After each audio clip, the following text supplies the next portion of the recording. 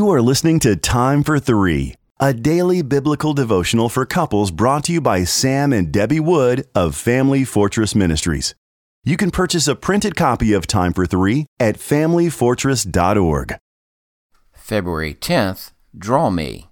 Our scripture is taken from Song of Solomon, chapter 1, and verses 1 through 4. The Song of Songs, which is Solomon's. Let him kiss me with the kisses of his mouth, for your love is better than wine. Your anointing oils are fragrant. Your name is oil poured out. Therefore virgins love you. Draw me after you. Let us run. The king has brought me into his chambers. We will exult and rejoice in you. We will extol your love more than wine. Rightly do they love you. Although politically incorrect for our culture, God's plan is that every wife looks to her husband for leadership in their marriage. In today's reading, the bride has just acknowledged that she admires Solomon's character, and she expresses her desire for him to draw her. Evidently, the admirable traits she alludes to include leadership qualities, because the word draw means to be in front, to guide, or to take the lead. This leader is not a dominating, dictatorial man who treats her as a brainless slave.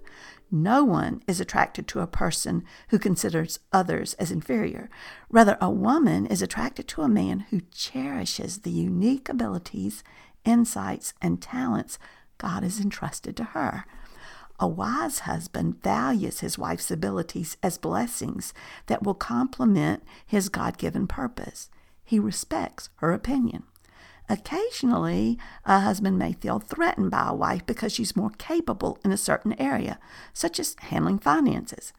God's intention, however, is that he gratefully acknowledges her strengths and lovingly directs their use for the overall good of the family. Marriage is teamwork, with the coach, husband, utilizing each player's, his wife, and his children's distinctive talents to bring his team to victory. A coach invests in the development of his players and welcomes their respectful input. When a coach leads his team in this manner, they appreciate him and are loyal to his position of leadership. But that doesn't mean leadership is easy. The husband must prayerfully study his wife, understand her, love her, encourage her, and exercise discernment as he leads. Because the Shulamite bride had previously pondered the character of her man, she could voice her confidence and willingness to follow his lead. Trusting God's plan for the family while meditating on her husband's integrity and leadership prepares a wife to respond with an attitude of loyal devotion. Draw me.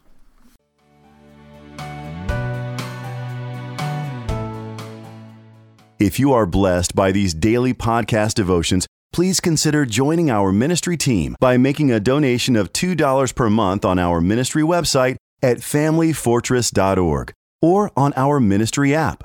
In appreciation of your support, you will receive a free printed copy of our book, What is Marriage? Family Fortress Ministries is a nonprofit focused on enriching families through biblical teaching.